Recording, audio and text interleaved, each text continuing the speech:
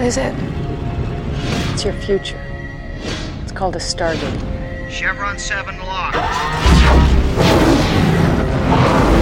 Welcome to Walking Through the Stargate. I'm Brent. And I'm Zach. This is episode 36, and we'll be talking about Stargate SG-1's episode, A Matter of Time. And you can find us, a person can find us, on Google Play Podcasts and on Apple Podcasts, and give us ratings on those services. 5 stars, all the love, make it shiny, because that helps other people find us. And then on Spotify Podcasts, you can find us. When you do that, you can hit the little heart button. And Zach, I recently changed my podcast aggregator on my phone from one to another. I'm trying out Overcast right now, and they have a little search functionality. And I typed in the word walking, and ours was one of the first 3 that came up. So, oh, wow. So you can do that too. So yeah, let folks know about that. And when those folks are really excited to share their love of this podcast with you, dear listeners, you should direct them to talk to us as well. But Zach, how would they do that? Well, if they want to talk to us, then they've got lots of different options. You can talk to us by emailing us at walkingthroughthestargate@gmail.com. That's WALKINGTHROUGHTHESTARGATE @gmail.com. I'm still impressed. We've been doing this 30-something times, and it's still pretty impressive. Well, every time I start, I'm like, am I going to screw up? Am I going to get through it? Is this the Am time? I going to get through it? Yeah. Is this the time? And of course, I screwed up many times, but hey, this time I didn't. So yeah, this time smooth. You got it. I did mention that you could talk to us, and technically, you can't really talk to us on email unless you send an audio or a voice recording, which is conceivable. So I guess if that's what you want to do, that's wonderful. I probably won't go through the process of recording voice to send back to you. But hey, that's cool. Go for it. Yeah. You can also find us on Twitter at Stargate Walking. And I think, Brent, you've been getting a little bit more active on the Twitters. Is that correct? Yeah, yes, but the Twitter has also just gotten a little more active. So it's more along the lines of that, folks are retweeting when we post an episode, and then that kind of generates a little bit of activity. Oh, so it's fun. Wonderful. Or you can find us on Facebook at Walking Through the Stargate. On Facebook, we have a Facebook group. We've got a couple of new likes this week, so thank you very much for doing that and joining us on this gate walking adventure. We also have a Facebook group, so if you have liked the page, that's wonderful. Go ahead and join that group, and you can be part of the conversations that are happening there. Yep. We've been a little bit quiet lately, and that's because I've been really busy. But frankly, it's not all about me. It's also about you. So get out there onto the Facebooks and do your thing, Gatewalkers, because that's what it's all about. That's what it's all about. All right. Whew. All right, let's move on, Brent. Yes, please. So this episode, A Matter of Time, is directed by Martin Wood. Interestingly, as I was looking through the illustrated companion for this, it said that it was directed by Jimmy Kaufman, but everything else I saw said Martin Wood. So I'm going to go on a limb and say it was actually Martin Wood. Interesting. Okay. Once I noticed that, I did not actually go back and rewatch the beginning of the episode to find out who was directing it, but I'm pretty sure it was Martin Wood. I'm pretty sure that the book is an error. This is Martin Wood's 4th directing credit this season. He did In the Line of Duty. He did The Gamekeeper. He did Spirits. I was trying desperately to go fast enough through that, and you did not allow me to do that. And to that, I say, well done, Brent. Well done.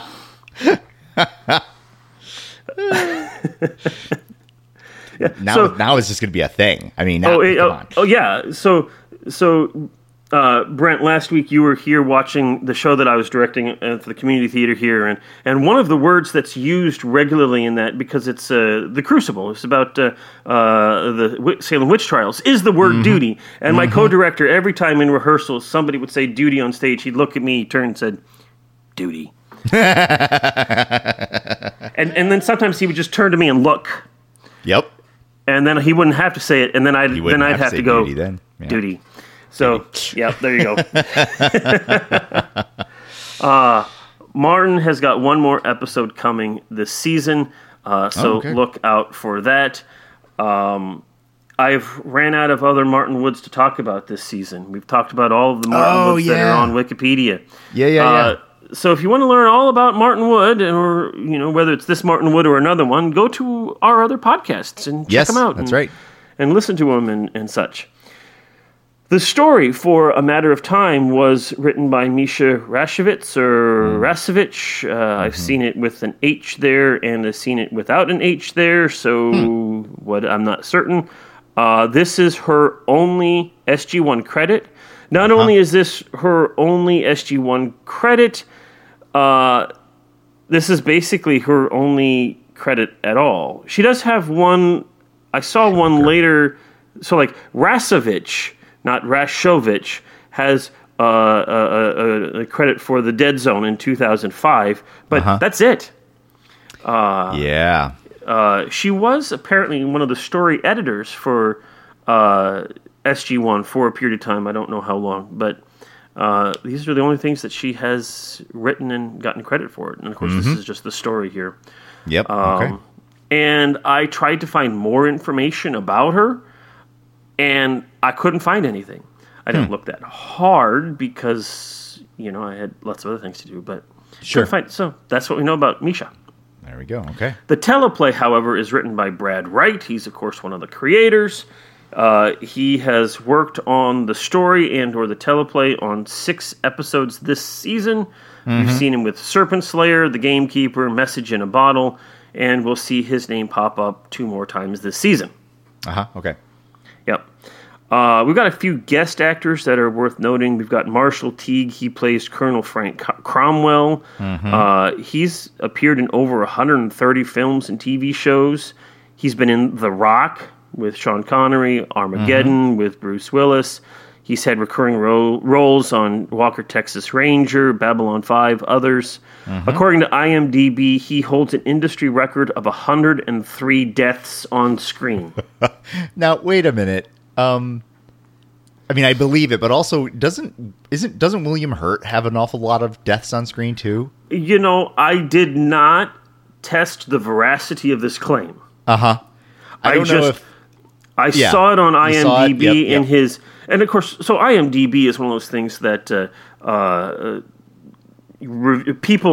general people can go and edit things like the bios and some of the information about people. Yeah. There's a Wikipedia element to that, a little bit to IMDb. So this is coming from somebody's mini bio of Marshall Teague here. And I was like, hey, that sounds cool. I'm going to add that here. But it is a cool stat, especially related to this story as well. Yeah, because he does apparently die in this one. Apparently. We'll get to more on that in a little bit here. He's also a motivational speaker, a singer, a songwriter, etc. The other guest... What? That's cool. The other guest actor I want to talk about is Colin Cunningham. He plays Major Davis. This is the first of many times that we will see Major Davis. He becomes a recurring character on SG-1 as well as Atlantis. He's got tons of credits in his portfolio as well, including Falling Skies and at least one episode of Hawaii Five-0. He considers Vancouver his home, although he was raised in Los Angeles, California. Let's see here. There's a whole lot of stuff there. I don't need to read it. He's a cool dude. So he did write and direct a film that he was also in called Zachariah Farted in 1998. And apparently a lot of his family members were also involved in that episode as well. Great. And very well. So there you go. I had to bring that up because, then now you can have fart jokes. It was your duty. It was my duty. Sorry. All right. Couldn't let that one go. I set you up for that one, Brent. You sure did. Thank you. Appreciate that one. Oh, you're absolutely welcome. Anytime. A Matter of Time originally aired on January 29th, 1999. Wow, we're in that last year before the dreaded 2000 comes. I know. Y2K is coming. Y2K is coming. For those of you who don't remember 1999, the panic in the general culture of the U.S. at this point in time, as people are prepared or thinking about or talking about trying to get ready for Y2K to come, it was palpable. Oh, yeah. I mean, it was also laughable on some levels, but it was also dead serious. Oh, yeah. And then less than dead serious. Super less than dead serious. It was kind of a weird time. I did actually take... What? It turned... It was, Well, but it was also sort of like, we were kind of in the beginnings of the 24-hour news cycle, so we had to talk about something. And why don't we talk about how the financial market's probably going to completely melt down because the computers won't know when the trades occurred, because it's going to have records here that said something occurred on December 15th, 1999, and this other one's going to say that a trade occurred on January 3rd, 1900. What? So interestingly... when I was in high school, this would have been early 90s, mid 90s, in my physics class, we decided, like after class, we were just kind of goofing around with the teacher there, and we were trying to figure out, so what would happen to a computer? So we reset the date to one of the old computers that was in that room that we were dealing with to December 31st, 1999 at, 11:59 and 58 seconds, and we watched it switched over, and it tried to put 100 into a 2-digit spot.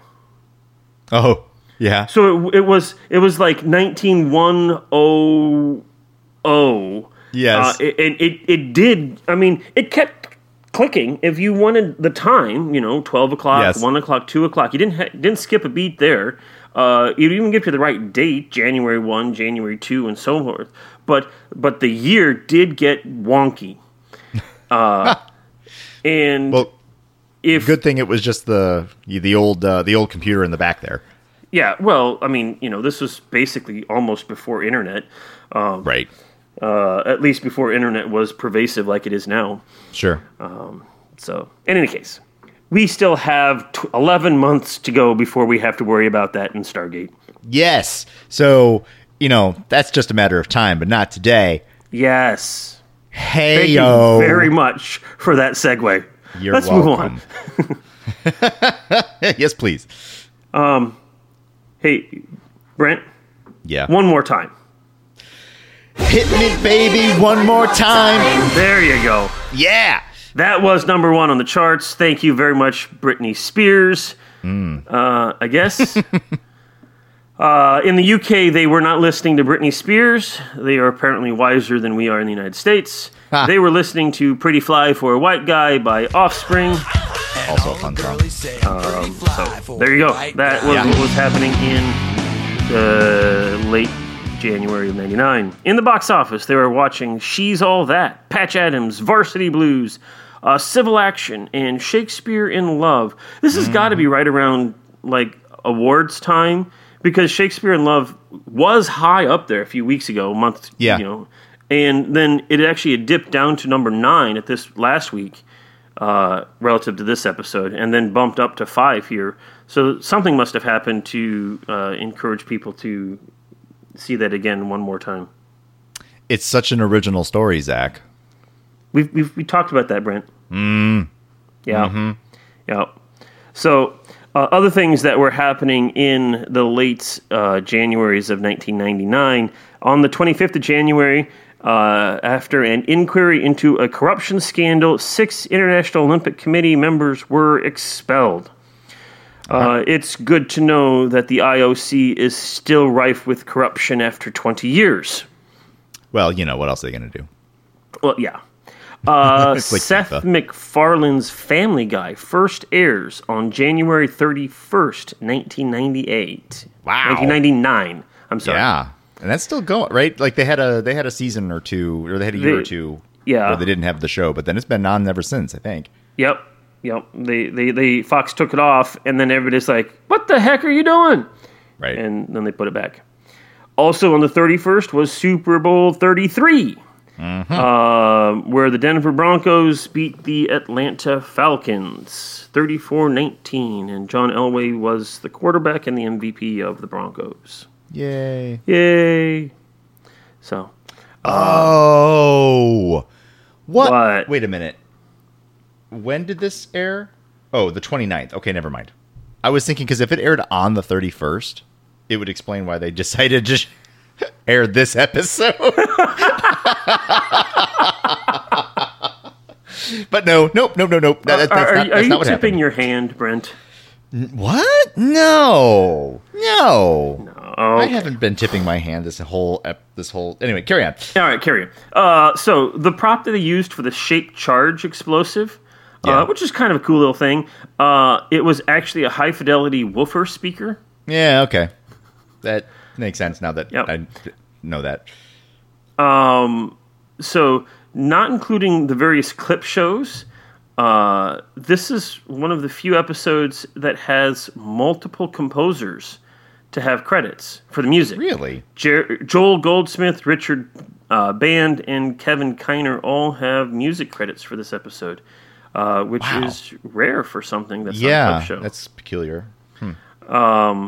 I didn't notice anything disjunct about the music, so...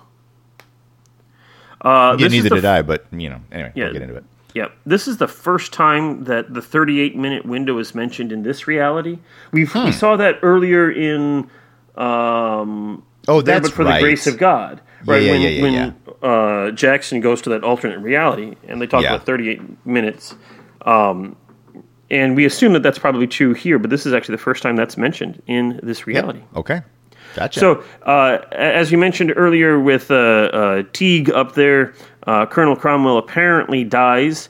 There is an Right. author, Sally Malcolm, and she's written a couple of books, A Matter of Time and A Matter of Honor and The Cost of Honor, that feature SG-1 trying to save SG-10 from this black hole. They steal an anti-gravity shield for a ship, and it's about 5 years later. Apparently, they succeed in rescuing all of them except for one before the planet is destroyed in that. So they do go back and they save the day.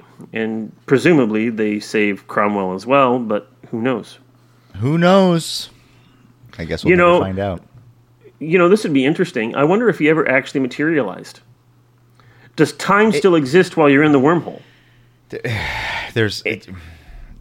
We'll get into it. Okay. So, when I looked on IMDb, they had a list, like a mile long, of different errors in this episode from Science and Facts and whatnot. I'm sure. One of them, I'm just going to pick one of them here. If a star just turned into a black hole, then it would have just about the same mass and effective gravity as it did moments before. Just because the star turned from emitting light to appearing dark does not mean that time suddenly slowed to a near stop. The remote planet would be well clear of the event horizon, so the team on the planet would keep moving at the same speed the entire time and not experience time dilation. I am so yes.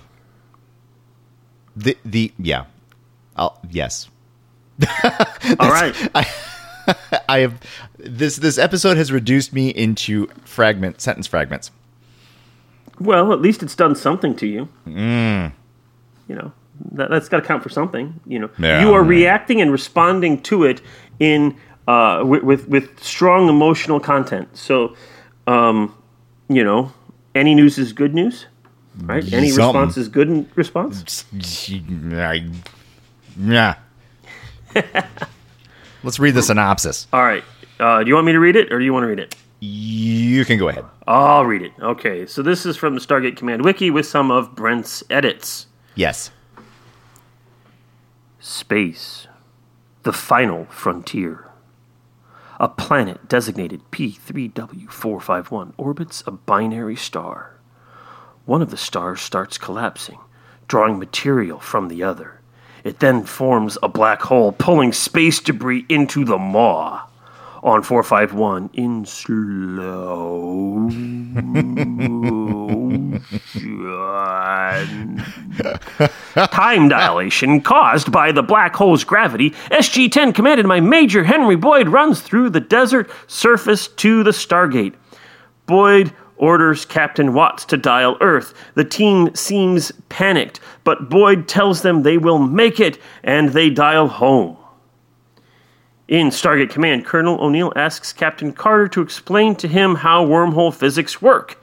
Even Carter's metaphor of a worm burrowing through an apple confuses him, but he claims that he knows how it works. Really, I'm okay. They are interrupted by an unscheduled off-world activation. They receive a transmission, but they are unable to read it. Carter notices a low-frequency repeated signal and orders Lieutenant Graham Simmons to play it faster. And after running it at 600% speed, they read SG-10's GDO, and as a result, they open the iris. They await SG-10's arrival, but no one arrives. The Stargate shuts down. O'Neill requests a rescue mission, but General Hammond holds them off, at least until they launch a MALP. They launch the MALP. However, all they see is a distorted infrared image.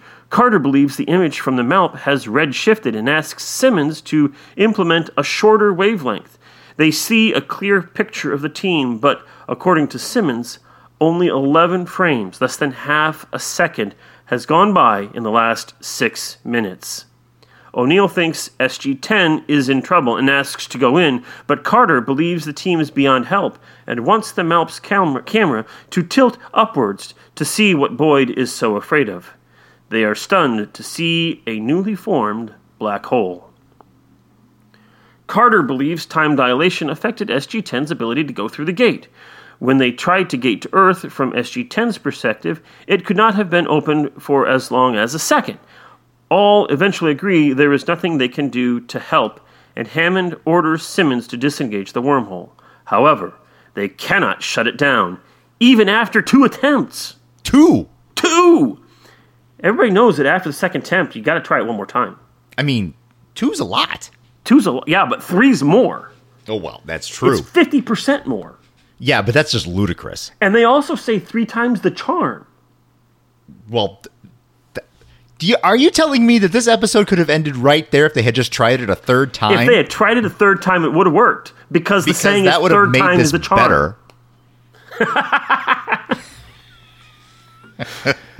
Okay. Outside Cheyenne Mountain, Colonel Frank Cromwell and a team of USAF Special Forces arrive and asks a guard for a situation report. Apparently, they lost contact with Stargate Command for 4 hours. And before losing communication, things went funky. Personnel in the SGC talked to them really slowly. Believing an alien incursion, Cromwell and his team start going down the emergency shaft to level 28. I want to point out here for just a moment, we can get to this a little bit, but I mean, having an emergency shaft is good. But having it so easy, it becomes very effective at this episode and later episodes for many different reasons. But this does not make a secure facility. No, it sure does not. In any case, hey, look, here's this tube in the ground.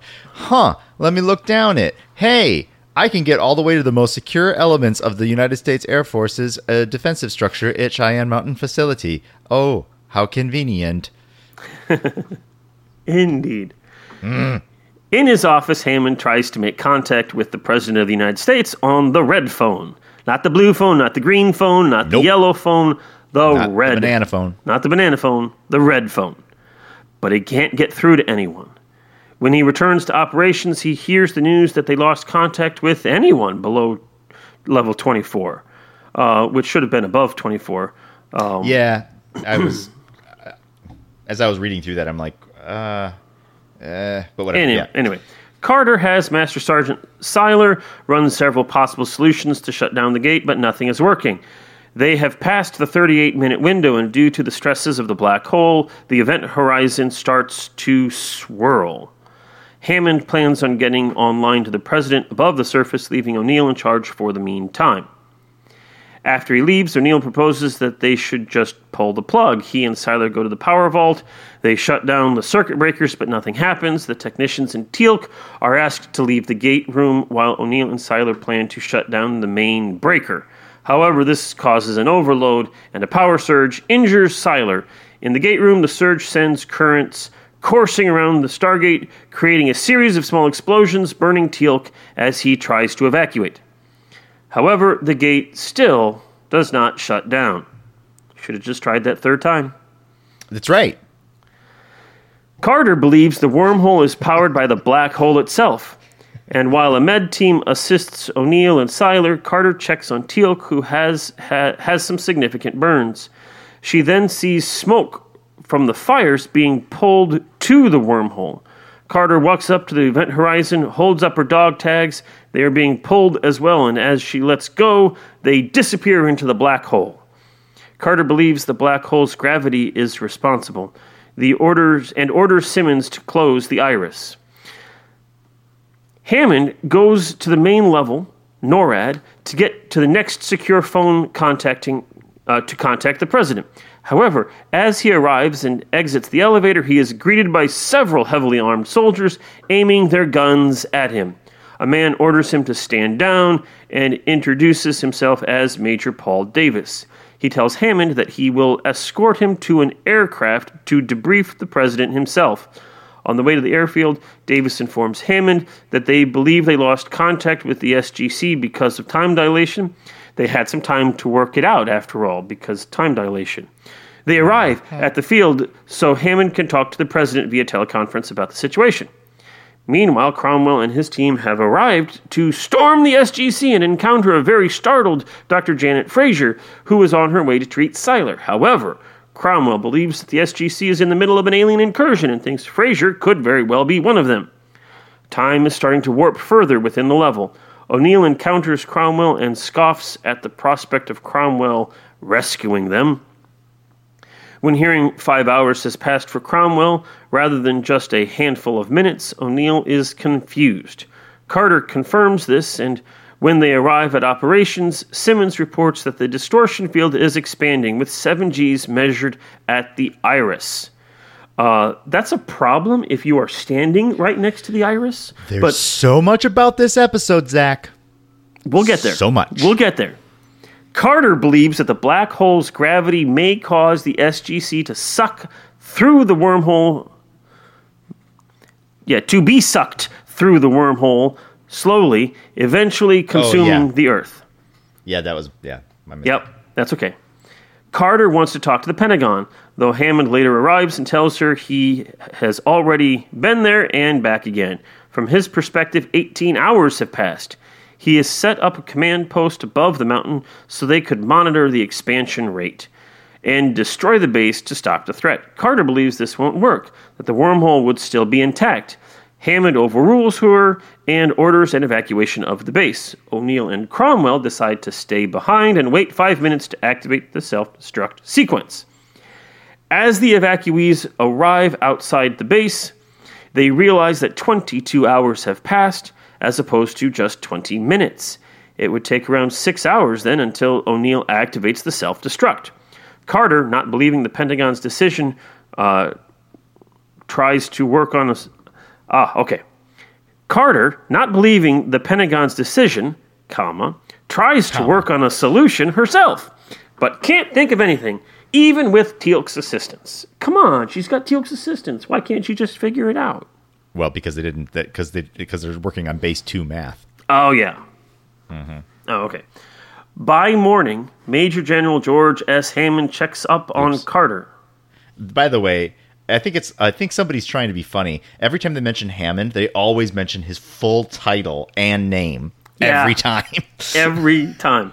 It's always Major General George S. Hammond. Yeah. Yeah. Okay. Anyway, by morning, General Hammond checks up on Carter, who tells him that the best the explosion would do is dampen it. Okay. Checks up on Carter. Yeah, Carter tells him that right. Right. So because of the gravity, they think that the explosion would get dampened by the gravity, and so you'd probably destroy the base, but not actually the wormhole. So you destroy any means of getting to the gate, but then the gate would still be activated, and then Colorado goes, and then the world goes, and that's all Right. bad. Hammond proposes using the second Stargate to restart the program after everything is fine. It'll be fine. It'll be fine. It'll be fine. It'll work. Trust me. This gives Carter an idea.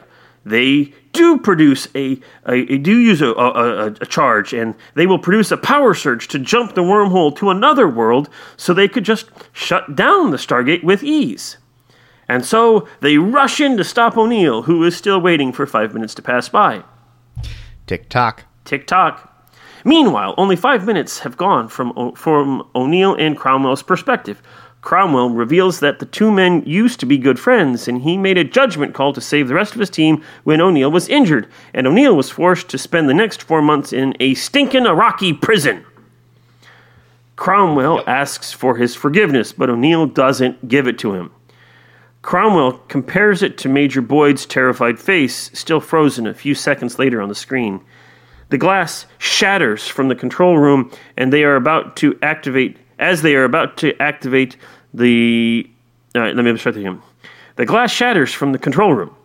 They are about to activate the self-destruct, but are stopped by Carter, who tells them it won't work. But, naturally, she has a plan.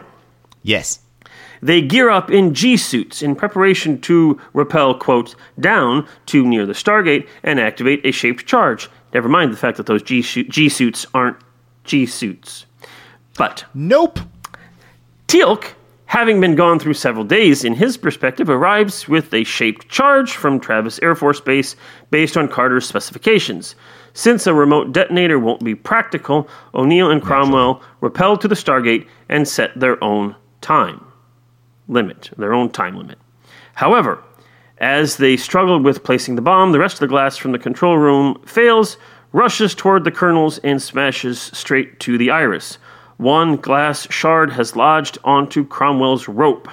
O'Neill then starts arming the bomb, but before activating it, the Iris completely fails and is sucked through the wormhole, which now looks like a backward vortex.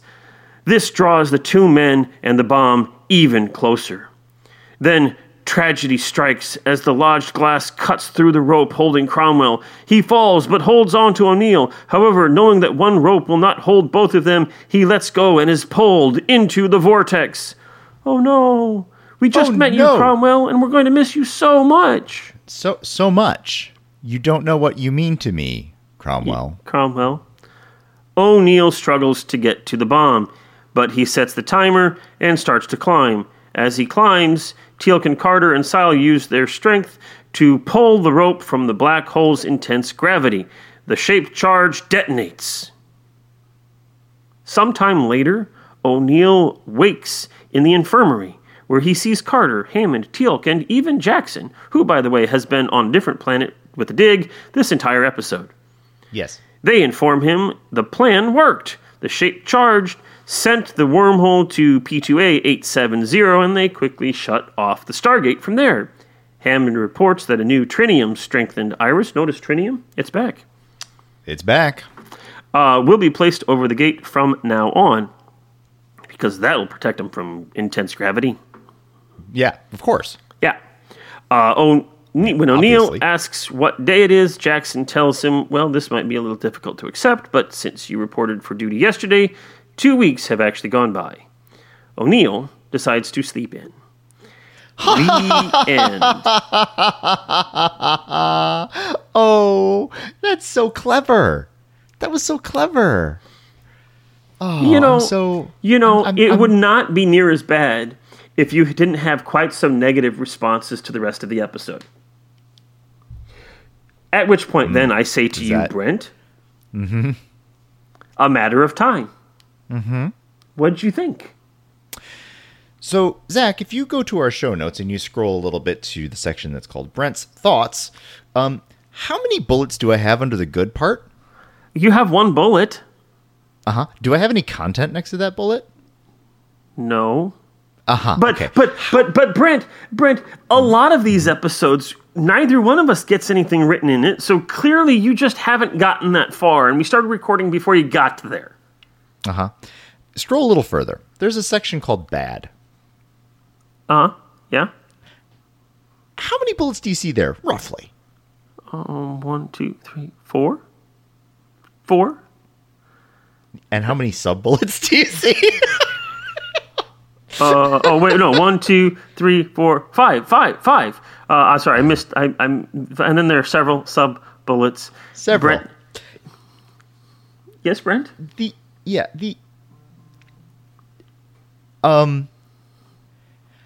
So my litmus test is, is there, am I having a fun time? Yes.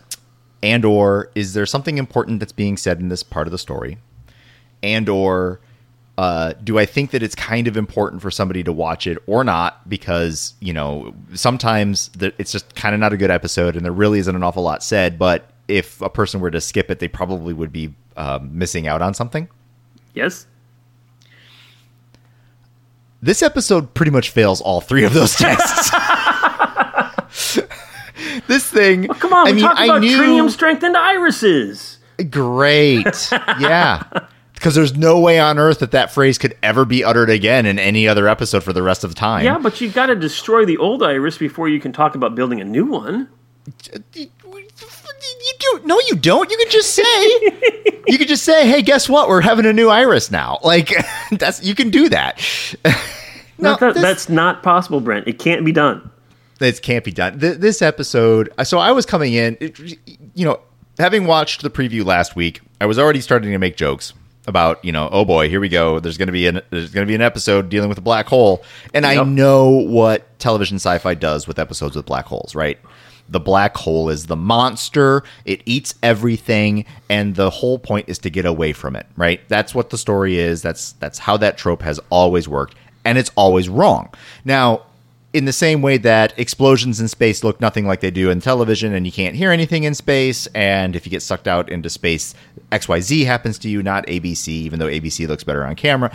There's a laundry list of things that television shows do wrong when it comes to showing physics on screen, especially in space, that they do because if they were to show reality, it would be really boring. And so, again, every single sci-fi show that is in space automatically gets something of a bit of a pass. But when you watch a show where they take a lot of care to represent some of those aspects correctly, it really stands out for me. It really is like, hey, you found a way to make this explosion look visually interesting, yet also a bit more realistic given what actually happens within a space environment. Or like, if I'm in space and I'm way far away, if the camera's way far away, it's like, it's just completely silent. And if there is some kind of action going on, like maybe just because you can't get away with complete silence, you'll do some muffly action, but like it's really intended to show you, like it's different out here. But even with all of those passes, right, this episode, start to finish, relied on the misinformation about it in order to drive its mediocre story. and so that was annoying. Like from the start, everything about it was a bit annoying because they kept getting everything wrong about it, right? Like black holes don't automatically suck in everything. Redshifted images, that's a thing, but not if you're transmitting the signal out. Your signal is still your signal. The signal is arriving slowly, but once you patch it together, it is the signal. So that first picture wouldn't be all a red blur. It would have been a normal picture arriving very slowly. How long did it take for them then to send a command back to the MELP to tilt the camera up? Like, obviously, they were doing the television magic of, time, 6 minutes had passed and it was actually seconds on the screen. But like that piece was annoyingly wrong. The gravity problem with the wormhole itself, like setting aside that's not how gravity works. We're just going to move that to the side. Like when Carter walks up to the thing with the dog tags, if her dog tags were going straight parallel when she was holding it, she would be really having a difficult time standing on that ramp because it would have felt as if the whole room was tipped sideways, right? Like it wouldn't be just this little like magic trick that, you know, like it's that whole there's 7 Gs at the Stargate at the Iris. Then there's that. Right. He's just standing there. There's 7 G. It's like, oh wow, time dilation. So all right. So let me just get to my notes here because I was starting to go. So first off, honestly, this episode was boring. Watched it last night. Had a long week. Had a long day.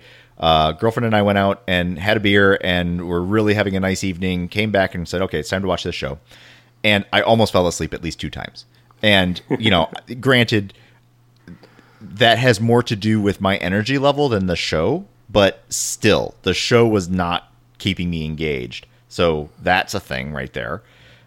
Secondly, even the story itself didn't make sense. They send in a special forces team and the special forces team thinks that there's an alien incursion to the point that he thinks that he's seeing imposters, but yet he walks into the command room and he's all like, hey friends, how's it going? Oh yeah, wow, look at that black holy thing. As opposed to, for example, thinking it might be a really radical new wormhole situation that's like allowing an alien race to invade, right? Like that part didn't make sense. And the alien incursion threat. Right. No, they figured that part out. So that note doesn't work. I made a note. They're fine with taking a visual-only confirmation of a high-ranking officer and giving him access to the president. Right. No, by that point, they had realized it was a time dilation problem. So that note's not right. But I had to make so many physics corrections to the synopsis because the definitions of what was happening was just wrong.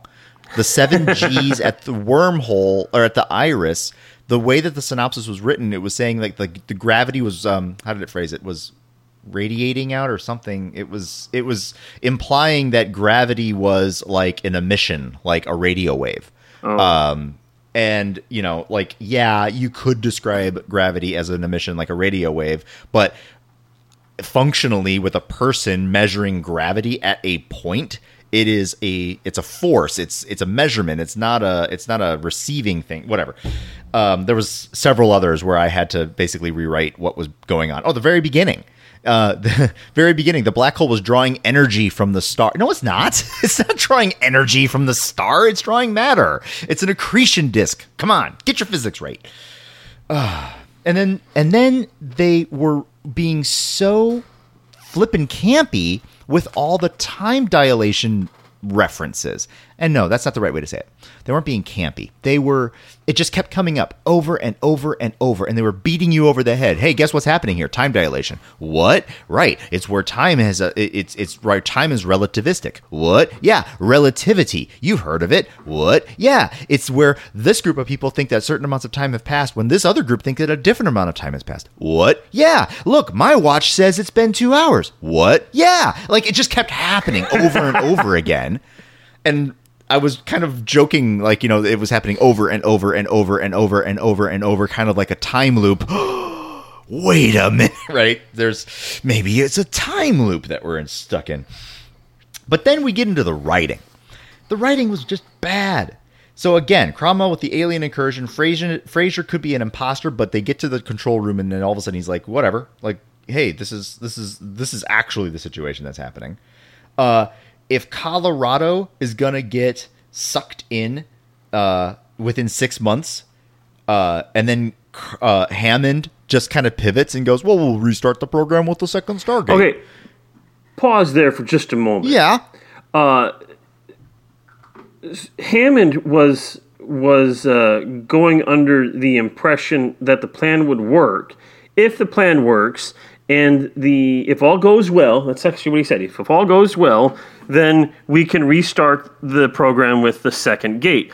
If all goes well, means Carter's doomsday scenario of 6 months later, Colorado goes away, didn't happen. Fine. Good point. I was tired. I didn't catch that because this episode's lame. Blech. But skipping over that bullet point then, even though it was, I typed in all caps. I was very angry there. But to solve the problem, they have to have a very precise bomb built. Like, okay, So we got this precise bomb that's built, and then the thing blows up, and it blows up in a way that was a little unexpected, and it still worked because enough of the energy got in there.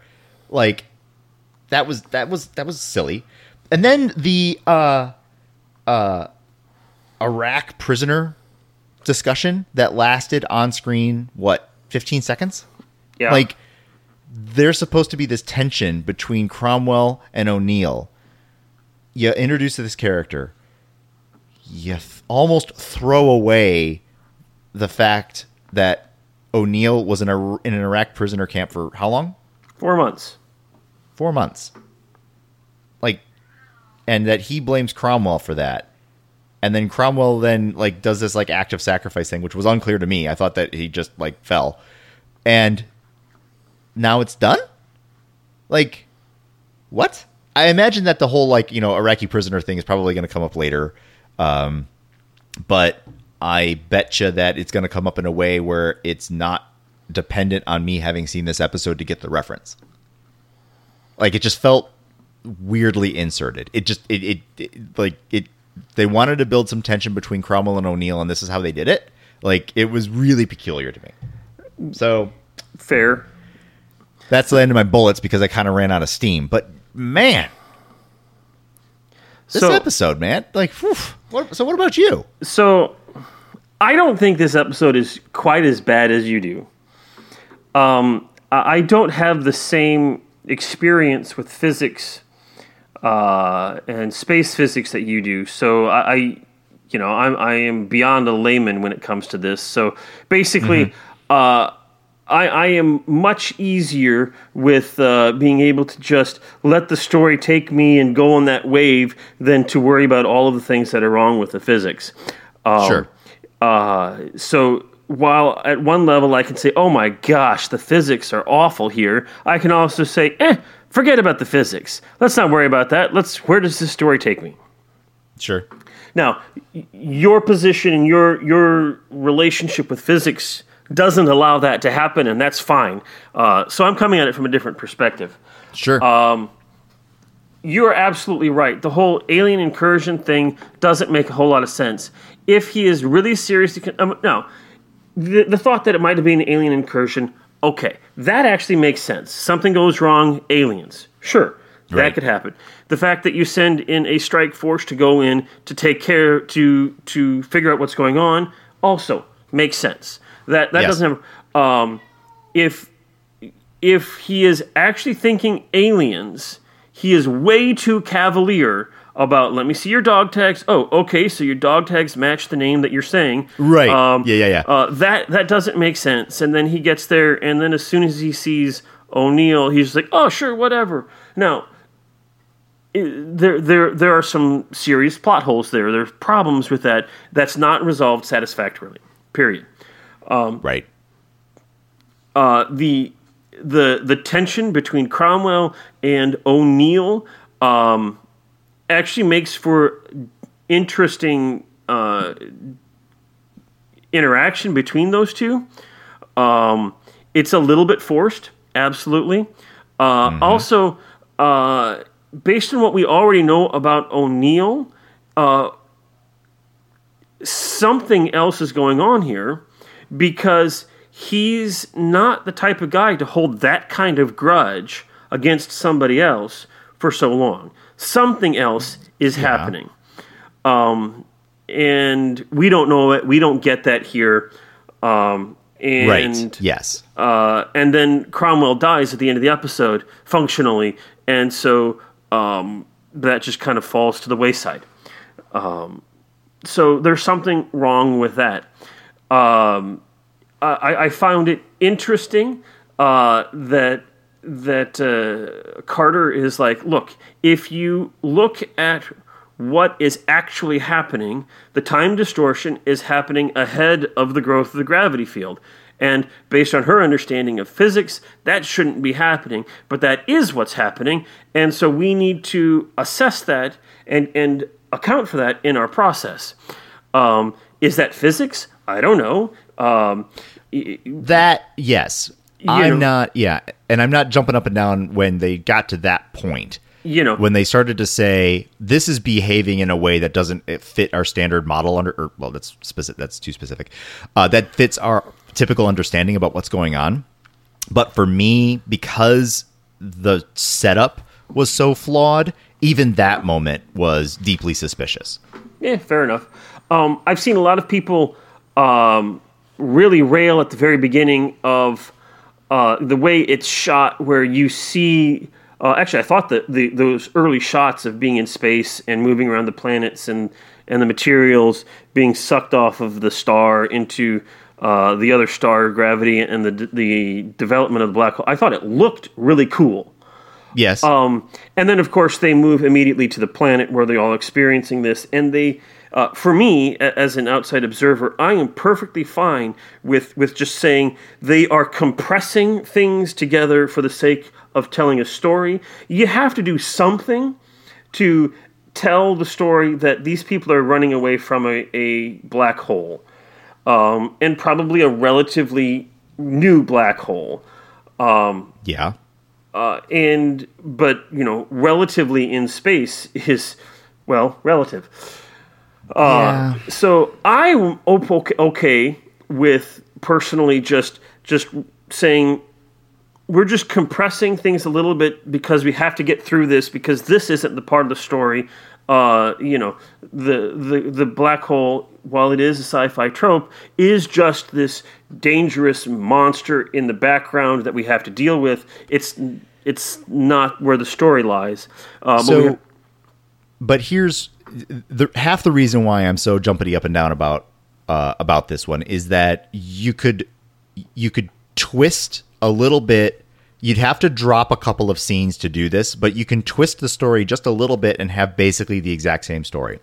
And that would be that that the star, which would, I believe, has to go supernova before it can collapse into a black hole. I know I'm being pedantic with my physics, but bear with me on this one. Well, it does have to do that, so I'll grant you that. So that the actual threat is that the star went nova. And so, you have, I think in reality, you have an extremely small amount of time, like minutes, before your planet is evaporated because of this. So, you'd have to be kind of careful about it. But like the mystery could be that somehow like the Stargate, so the planet, you're on the planet, SG-10 is near the gate, the star goes nova. Some detector like realizes it ahead of time. I don't know, like sci-fi. Let's let some sci-fi magic happen here. They open the gate and they start to get through, and that's when the planet is evaporated because of this shock wave that goes through. But somehow the gate isn't evaporated, right? We've already kind of established that these gates are very interesting and technologically advanced beyond our understanding. So perhaps it's constructed in a way that could withstand that. But the wormhole is already established, right? Okay. And so because the wormhole is established, now you can kind of play around with this thing of like, yeah, this planet, which got just obliterated by this star, now is in a situation where the gate is like free floating in space or something, and maybe traveling towards a black. You're giving yourself a little bit more license to be believable. And now the threat is you've got this open wormhole that isn't shutting down. Why? Well, it's not behaving in ways that we expect. Why? I don't know. Maybe it has something to do with the black hole. What? Yeah, this black hole that it's getting sucked into right now. Wait a minute. The other gate, which we can't disconnect, is getting sucked into a black hole? Yes. Oh my goodness. Wow, look at this time dilation problem. You could set the thing up in a way that isn't immediately groan-inducing and still be able to tell a story about what would happen if a black hole was right next to an open Stargate. Sure. Like, you would lose. I just came up with that. You would lose the story of Boyd and his team on the planet because they would already be functionally dead at that point in time. Yes, or back at the back at Stargate Command, like maybe they got through, but the gate didn't, or the wormhole didn't close. But whatever. You would lose that piece, yes. Yeah. Well, you need to have the outgoing wormhole from Earth's perspective for the gravity to be an issue. So, you're right. You're absolutely right. You could twist the story that way. That's not what they did, and that might have made a better story. But in any case, Right. So, Cromwell and O'Neill, their relationship is weird. It doesn't make a lot of sense. Cromwell is a ridiculously poorly written two-dimensional character that they try to make three-dimensional at times. He is so wooden. And Julie's response is, "There's a jarhead for you." Right. And that's all he is. When you start getting into that stuff about the emotions of leaving a guy behind and all of that stuff, it's a little bit too late. We haven't seen enough of the emotion from him early on that when you get there, there's just not enough of it. Yeah. But you had to do something like that to address that tension, assuming you were going to have the attention in the first place. Assuming, yep. But that said, the other issue I want to talk about is the shape charge. You were complaining about that. Yeah, in so much as that it just felt it. I was already in Groansville. Right. I kind of liked the idea of the shape charge. Whether the physics works, I don't know. But the plan is, because it references other things that they've already learned about Stargate realities, and they've also used it several times. One accidentally and one intentionally, of forcing a wormhole to jump from one gate to another gate through a power surge. It happened. Yeah. It happened with Solitudes when they went to the Antarctic gate, Yes. and then they used it again a few episodes ago in Touchstone when they went. But they were using. But my beef is that they were. So the first one was because of what presumably are plasma weapons, and the second one was with electricity, and so they're using thermal and kinetic energy this time around to make the gate jump. Like it just. It was a stretch. Well. Okay, I can buy that. I can hear what you're saying there. I liked the idea of what they were trying to do. I can hear what you're saying with Fine. Yes. So Yeah.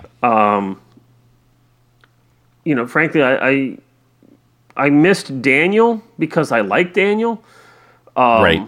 At the same token, though, there really was nothing for Daniel to do in this episode, so having him not be there was just as easy as anything else. So Yeah, that's a good point. yeah, it's not a great episode. I don't have a problem letting it play in the background overall as I watch it. I don't. Well, I mean, I'm enough of a completionist that every time I watch this series, I watch Emancipation. So Right. Right. So this Yes. is frankly not as bad as Emancipation. Yeah, I'll spoil my Chevron rating. It's not as bad as Emancipation. There you go. So if I'm willing to watch Emancipation on a rewatch, I can watch this one. Yeah. So I don't think it. I don't find it as bad as you do. I'm interested to see how many chevrons you get it. Sure. And there you go. So let's get into those chevrons. Okay, so let's do it. So, Brent, Yeah. how many chevrons are you giving this thing? Yeah. I'm not going to repeat myself. It's not Emancipation bad, but it's bad. It's 2. There are 2 chevrons that I'm going to be willing to give this thing. This has a total of 2 chevrons. It's just, ugh. He says, "Blech." Yeah, okay. So, well, after you have a good episode like The Fifth Race, you got to follow that with something less good so that you know how really good that other episode was. So in that sense, it's serving a purpose, and therefore it has more than 2. And also, remember, in some markets, at the very least, these 2 episodes were flipped. That you had a matter of time first, and then The Fifth Race. Now, the order of these 2 episodes makes no difference to either one of them. Yeah, I could definitely see how this one completely stands alone. Yep. I think I'm going to give this more than 2 chevrons. I'm trying to figure out. I think this is probably just a 3 chevron episode for me. Yeah. It's more than 2, but I can't give it more than 50%. It's still a failing grade. Yeah. If you are not a completionist, yeah. this That's a good is way to not say an it. episode you would have to watch. All right. I will say this, that there are elements of this episode that are noticed later on. Yeah, I think I stand by the notion that let's pretend this episode didn't exist at all. Like, not like people skip it. I mean, like, let's pretend that they never even filmed it. I bet you that writers could incorporate ideas contained in this episode within easily encapsulated sentences or ideas in future episodes, and it wouldn't have even mattered. Okay, I'm not arguing that point, Brent. Sure. I'm just saying that given that we have this episode, there are elements of this that come back that if you didn't watch this or didn't know about this, you would have to, well, you know, there you go. I don't want to say much. There you go. So I think that's. Yep. I think there's that. I think we have said all there is to say about it. So Brent, Yes. our next episode of Stargate SG-1 is entitled Holiday. Yeah. What is Holiday about? Let's see here. Holiday. It will be all right. Oh, you quit. Oh, Mr. Oh, did I screw it up for you? Next time on Stargate SG-1. If we took a holiday, took some time to celebrate just one day out of life, it would be so nice. Everybody, spread the word. We're gonna have a celebration all across the world in every nation. It's time for the good times. Forget about the bad times. Oh yeah, one day to come together to release the pressure. We need a holiday. If we took a holiday, took some time to celebrate. Come on, let's celebrate. Just one day out of life. Holiday. It would be so nice. Join us next time on Stargate SG-1 for Holiday. How'd it do?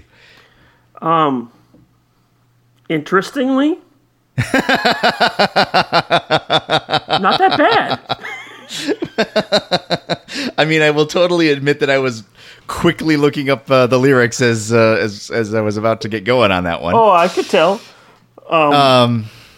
So, shall we watch the the promo here? Is it going to be a Madonna video? Well, we'll wait and find out. All right. Are you ready? Yes, I am. I'm hitting go now.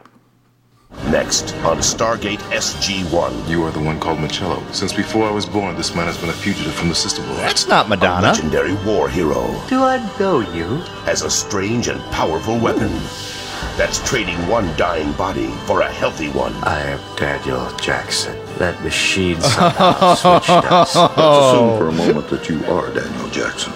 Then who the hell did we just send home? And SG-1 may never be the same. How did it go, Colonel? It did not go well, General Hammond. You think? If I am to remain in this body, Oh! I must shave my head. Tilk, you will not shave my head. On the next Oh, Stargate my goodness. SG-1. Oh, I'm so looking forward to this. Oh, this is great. They're going to do a little sloppy do. Oh, man, I'm excited. Well, there you go. That's cool. Yeah. And after this episode, I'm kind of like, yeah, okay, let's do it. So yeah, that's Holiday, and we will find out more about what happens there next time. Uh-huh. To that, then I would say, dear Gatewalking listeners, tell us what you think about this episode, A Matter of Time. Tell us where Brent got it wrong. No. Tell us where Brent got it right. Yes. Tell us that I am completely stupid to have the opinions that I have. I'm welcome to have my opinions, but I'm still stupid because I have them. I wouldn't go quite that Oh, okay. far. All right, so be nice to me because I'm fragile.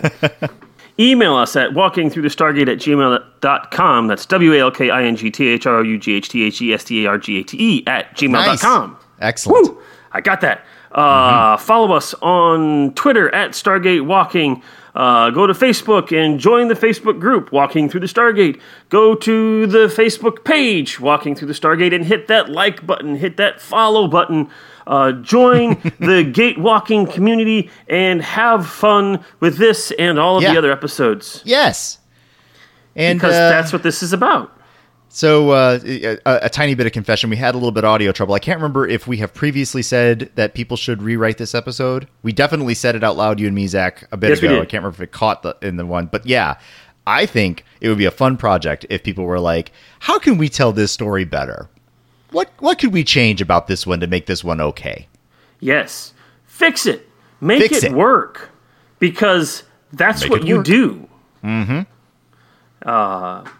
And let us know. Tell us what Yeah. you do. Tell us I'm how you did interested. it. Yep.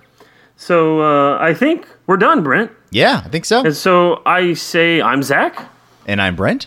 and this has been Walking Through the Stargate. See you next time. Bye. Carter, dial it up. Get these people home.